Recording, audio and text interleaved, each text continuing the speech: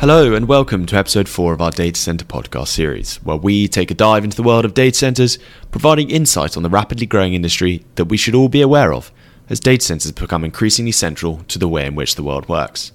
I'm Charlie Goodwin, an associate in the Simmons Insurance and Construction Group, and in this episode we continue our discussion from episode 3 of our Data Center podcast series, as we take a closer look at data centers as a mainstream asset class and explore the underlying business. Once again, I'm going to be joined by experts from across the Simmons & Simmons data center team, as well as guest speaker Tom Dryden of McGill & Partners, as they provide their insight into the sector as a whole, providing some key commercial and practical advice on a variety of data center deals that they have experienced, and talking us through recent trends they have seen in the market. So for the first topic of this part 2, we're going to focus on the inception of a data center and its construction. I spoke with Duncan Athol and Andrew Russell, members of the Simmons Energy, Natural Resources and Infrastructure team who specialise in construction law, to get their thoughts on the key issues facing developers in the current market. So Duncan, what are the typical forms of contract and procurement methods of data centre design and construction? Thanks, Charles. So typically the forms of contract we see are broken down into what I would call as 2 separate categories. First being FIDIC-based contracts. So this is an international standard form of contract that we see used throughout the world. And when it comes to procurement of data centers, the sort of what we would call a standard form of contract, produced by an independent body, the FIDIC form of contract would apply.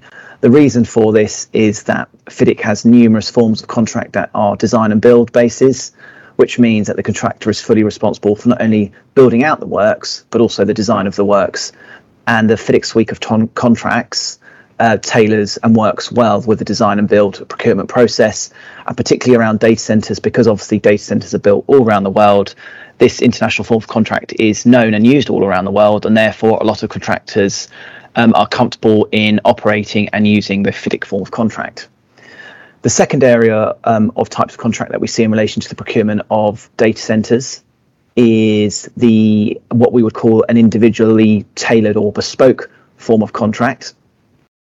And this is where clients such as big tech clients will have their own forms of documentation that are completely bespoke. So compare that to the FIDIC, where they're not based on a standard form, they're individually drafted. That's largely on the basis that a lot of these tech clients are American based, and therefore they have particular American type clauses that they like to include within their forms of contract, just no matter where the jurisdiction is around the world. And therefore these big tech occupiers of data centers and builders of data centers like to use their own forms of contract. So that's in terms of the forms of contract. And in terms of procurement methods, I think it's generally the key from a construction perspective in terms of procurement is how the contract is set up. So whether that's FIDIC or a standard form, you'll generally see a contractor having to sign up to a building contract which only tells them to do X amount of works first. So what that typically looks like is a contractor saying, right, we sign up to this contract, and from day one we will build out the shell and core to the data center only. The actual data halls that go within the shell and core, i.e. the unit, the overall building, are generally instructed in further down the line. Now, the reason for this is that developers, particularly tech developers, still don't quite know at the point that they sign up their building contract what their actual demand is in relation to how much usage they need or how much output they need from their data center, i.e. they don't know what their client base has been firmed up for the pipeline. This generally comes such last minute that developer clients need as much flexibility as possible. So what you tend to see is a mechanism within the building contract that allows the developer to instruct in data halls throughout any point of the build. You'll also see clauses that have set timeframes and set cost amounts that are associated with those instructions in relation to data halls. Now, obviously, a big commercial point to this is that developers and contractors need to agree what those time and cost increments are every time they instruct in a data hall. And that is where a big part of the negotiation happens at the start of any project, even at heads of term stage, because really it is a commercial discussion. Once those commercials are agreed, then the lawyers like us will just go and document and draft in what's been commercially agreed. But I think at a principle level, it is that distinction between a contractor only building out one chunk of works and then waiting for instructions to build out everything else.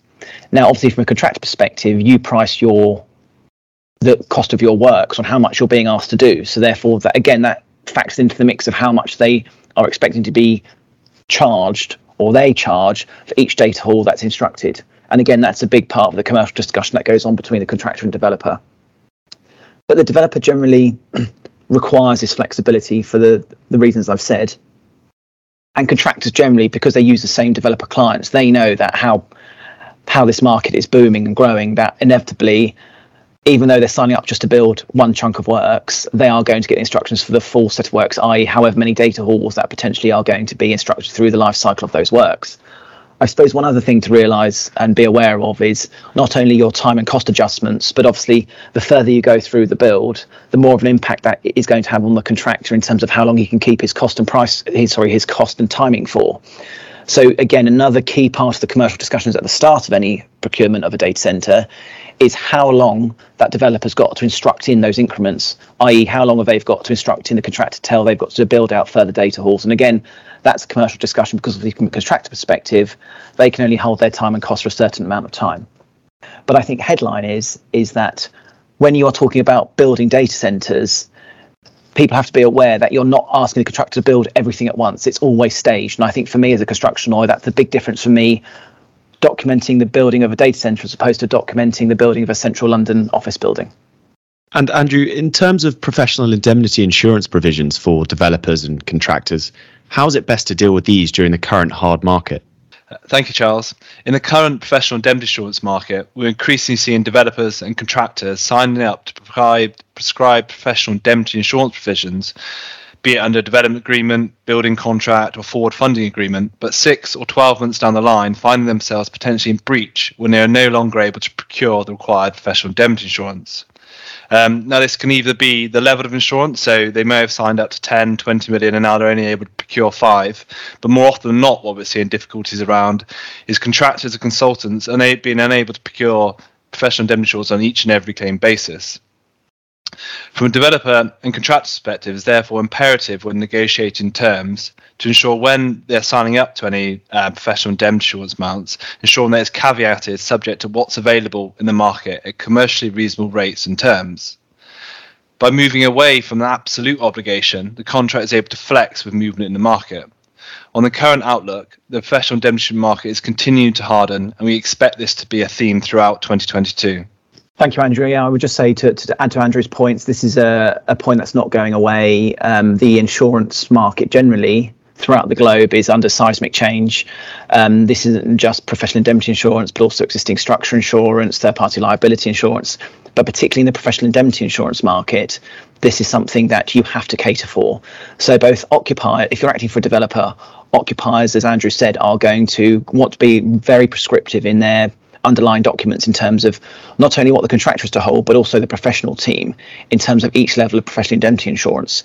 So it's not only the contractor's PI that you have to worry about to make sure that you can accommodate those requirements, as Andrew says, 6-12 months down the line when the market is constantly changing, but also your design team, because your design team is also under the same pressure in terms of PI amounts that they can obtain from the market, not just in terms of the value, but also in terms of the basis that they hold. So, for example, each and every claim insurance, which would always be seen as your go-to basis of PI, is becoming more and more hard to obtain in the market. And a lot more policies now are based on in the aggregate with a couple of reinstatements. Now, the big issue with that is that unlike each and every claim insurance, when you have an aggregate amount of insurance, that is a pot of insurance that applies across that particular contractor's or consultant's whole portfolio of projects.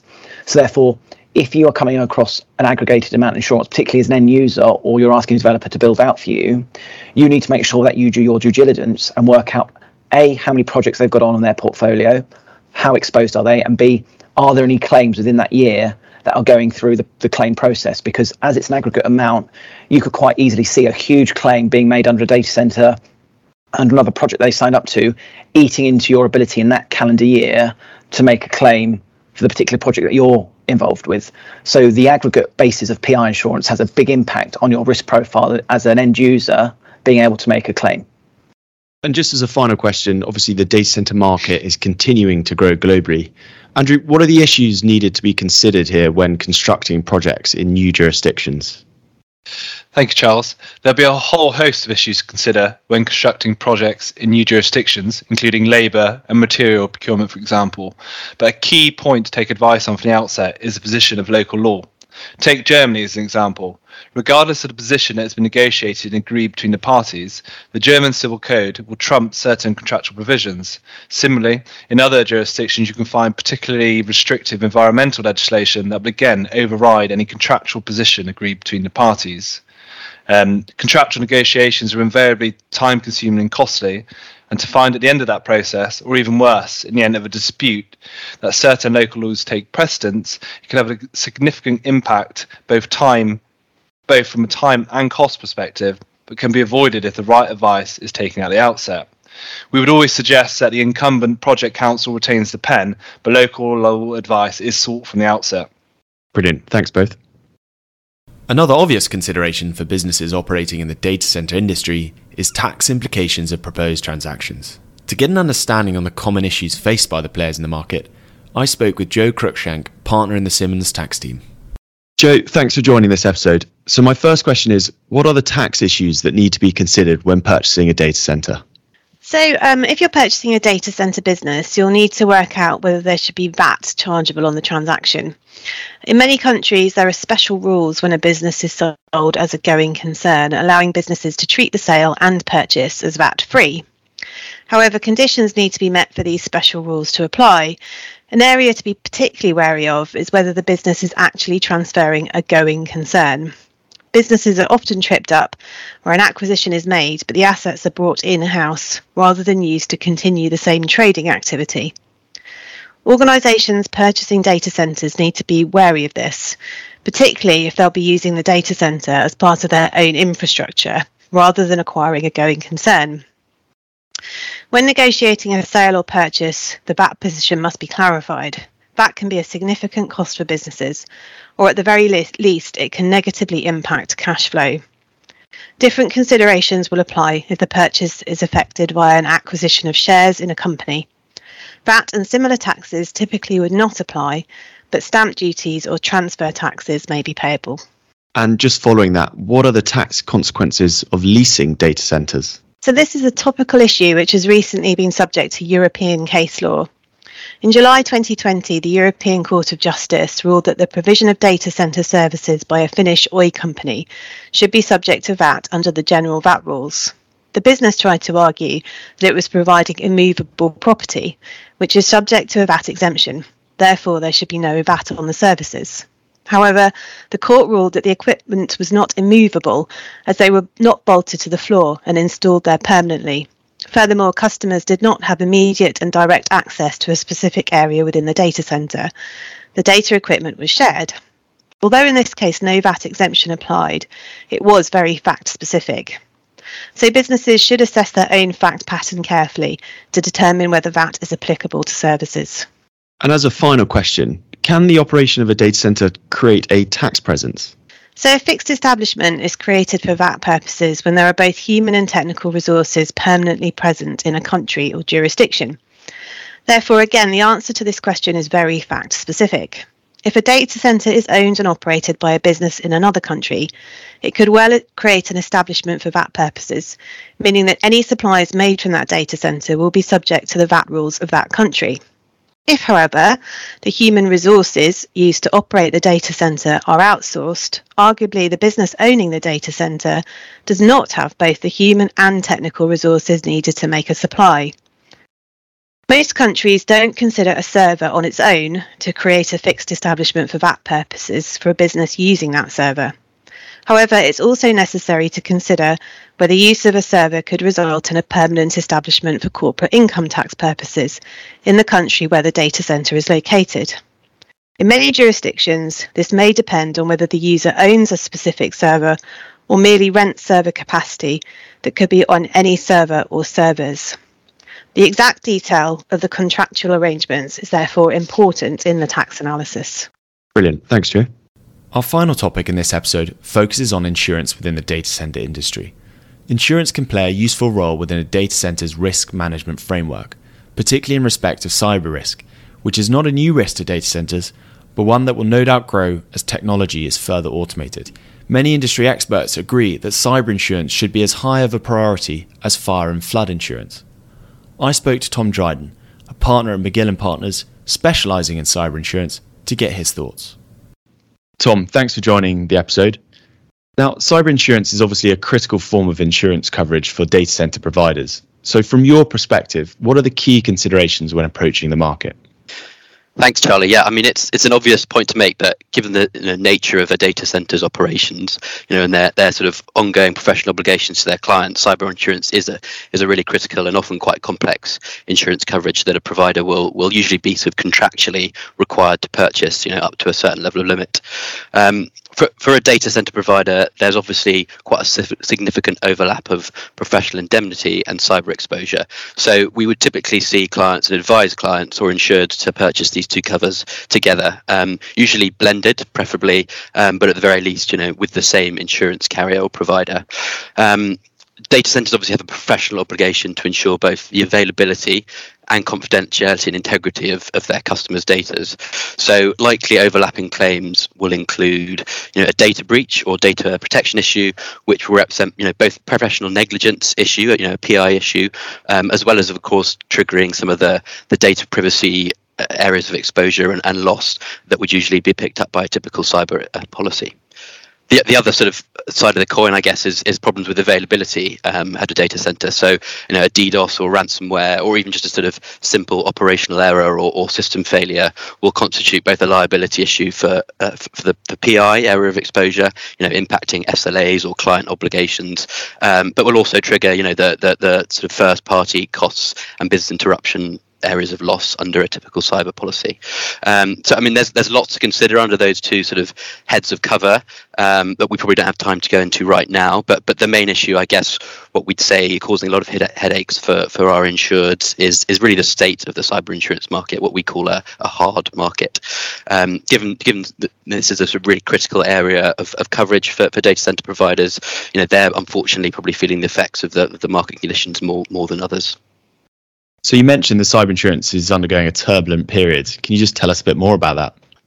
So, yeah, the cyber insurance market is undergoing what we'd say is sort of a rapid period of correction after about 18 to 24 months of significant loss activity. And this loss activity has been driven by two key themes, really. The first being ransomware attacks, and the second sort of threat of aggregated systemic attacks, typically aimed at IT service providers or technology providers. And this heightened loss environment has led to a dramatic shift in appetite and available capacity for cyber insurance. There's really just simply put, an imbalance of supply and demand for capacity, which puts significant pressure on pricing, premiums going up, retention levels also going up, and insurers are generally just being extremely selective on risks. So for data centers specifically, this is an industry sector that does sit on the edge of appetite for much of the insurance market, just given really their critical position in the technology supply chain, with a potential cyber incident at a data center, having the potential for knock-on impact at multiple clients simultaneously. And we've seen some high-profile incidents, the like of Equinix, and Cognizant over the last couple of years. They represent just high-value targets, I guess, for threat actors. That being said, typically we would see, the standard of cybersecurity controls at data centers, just given what they do, is extremely high compared to your average insured, which makes it easier for insurers to get comfortable. But just being where they sit, in that sort of technology ecosystem, it's a high exposure target. So insurers will want an insured like a data center to demonstrate that it's got a really good handle on handling its exposure to a cyber attack, and they'll expect minimum standard of controls, being sort of MFA for remote access and privileged access, EDR deployment, and sort of general cyber security controls. Also, look at how it might manage its liability, perhaps through sort of contracting. So clauses such as, service level agreements, limitation of liability, probably all the themes, you've discussed from a legal aspect across this podcast. So whereas previously, data center providers would submit a sort of simple application to secure cyber coverage, just in the market conditions it's become a lot more challenging. So we recommend working with a broker, experienced specifically in the technology sector, to provide a more detailed and complete view of risk to help you differentiate yourself in the market against your peers. It's a process that's taking a lot longer. It's a bit more arduous and more in depth. But those clients who are willing to be more prepared, take that more thorough steps to differentiate themselves are those that are going to ultimately land, securing relevant levels of cover based on what they need, probably contractually, but also just based on their risk profile. Brilliant. Thanks, Tom. Well, that concludes part 2 of our episode doubleheader on data centers as a mainstream asset class and the underlying business of a data center. My thanks to Andrew, Duncan, Joe and Tom for joining this second part, and my thanks to you for listening. In our next episode, we develop our discussion on data centers as a mainstream asset class by getting further insights from and on 4 key growing international markets for data centers: Ireland, Germany, the Netherlands and the Middle East. Until then, goodbye.